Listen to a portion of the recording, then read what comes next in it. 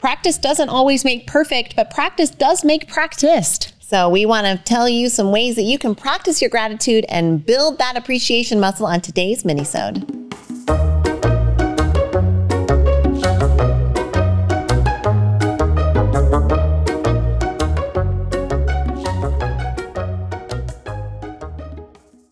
One of our proudest business accomplishments is what we've been able to do with Squeeze In franchising. The Squeeze In is a breakfast lunch restaurant featuring the best omelets on the planet, and it's been around for almost 50 years. And now you can have a Squeeze In your community. We've seen how this business transformed our families, and now we are so excited to offer this to families around the country to see how this little restaurant might change their family and their community. If you're wondering how to set up your adult children for legacy and success through a small business, then the Squeeze In is an option we urge you to consider. Come find out more about Squeeze In franchising at squeezein.com. You're enjoying this episode on Angel Phoenix Productions Podcast Network. To explore a complete lineup of quality programs and media production services, head on over to angelphoenix.com or like our Facebook page at facebook.com/Angel Phoenix Productions.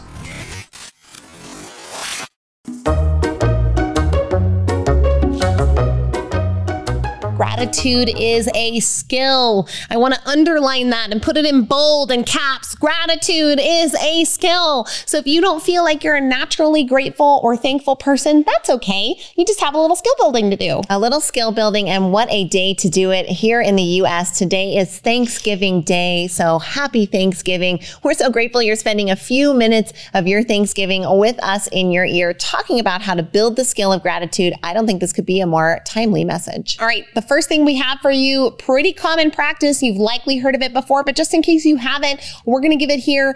Keep a gratitude journal.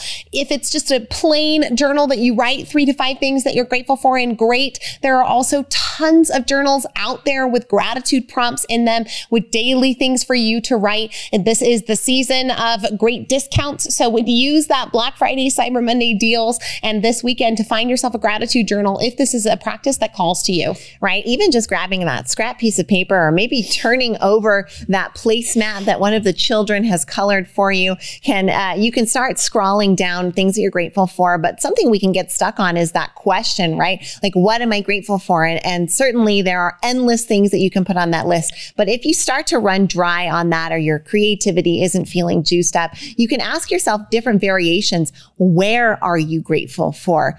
Who are you grateful for? When are you grateful for? And let that prompt you into thinking of creatively around some other things that you certainly are grateful for. Another practice that you can use is to root yourself in your 5 senses. I'm actually working right now on creating more mindfulness with my 4-year-old, which is a bit of a difficult task, but in explaining to her what mindfulness means, we've talked about it like this. We say mindfulness is using our senses of taste, touch, smell, sight, and sound to root ourselves into things that make us grateful. Can you listen to a song that raises your spirits? Can you eat that caramel apple and relish in the goodness? If you are having trouble finding things to be grateful for, root down into your body. Oh my gosh. Olfactory anchoring is something that I absolutely love. And if you love smells as well, then try this. Grab a smell that's meaningful for you. For me, it's cinnamon or vanilla. You can probably have those in your baking cupboard,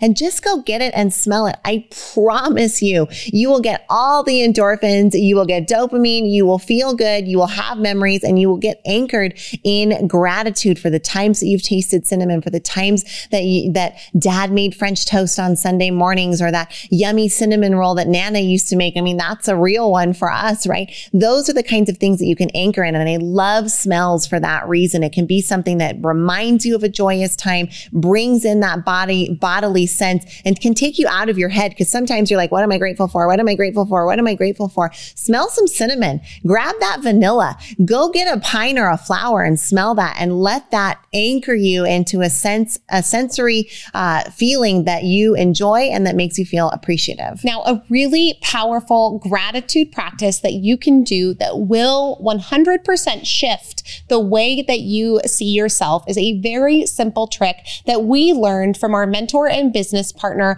Joseph McClendon III. Now, this trick is to go into the mirror every single day, look yourself in the eyes, say your name. So in this case, I'll say Kay, and then say, I love you. Looking yourself in the face and telling yourself that you love yourself is a wonderful way of demonstrating appreciation to your beautiful being, to your spirit. And it really does build this practice of self-love inside of you that can help you increase that emotion of gratitude. Well, we've given you some tips on how to anchor into gratitude. We hope that you'll practice at least one of them here on Thanksgiving Day in the U.S. And for those of you listening around the world, thanks for being part of our family. We're grateful for you.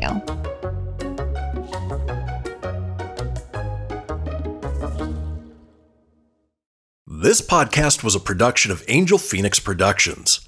Explore more episodes of this show or other great shows on the Angel Phoenix Podcast Network by visiting angelphoenix.com. The views expressed in this show do not necessarily represent those of Angel Phoenix Productions or its advertisers and may contain language that's unsuitable for younger listeners.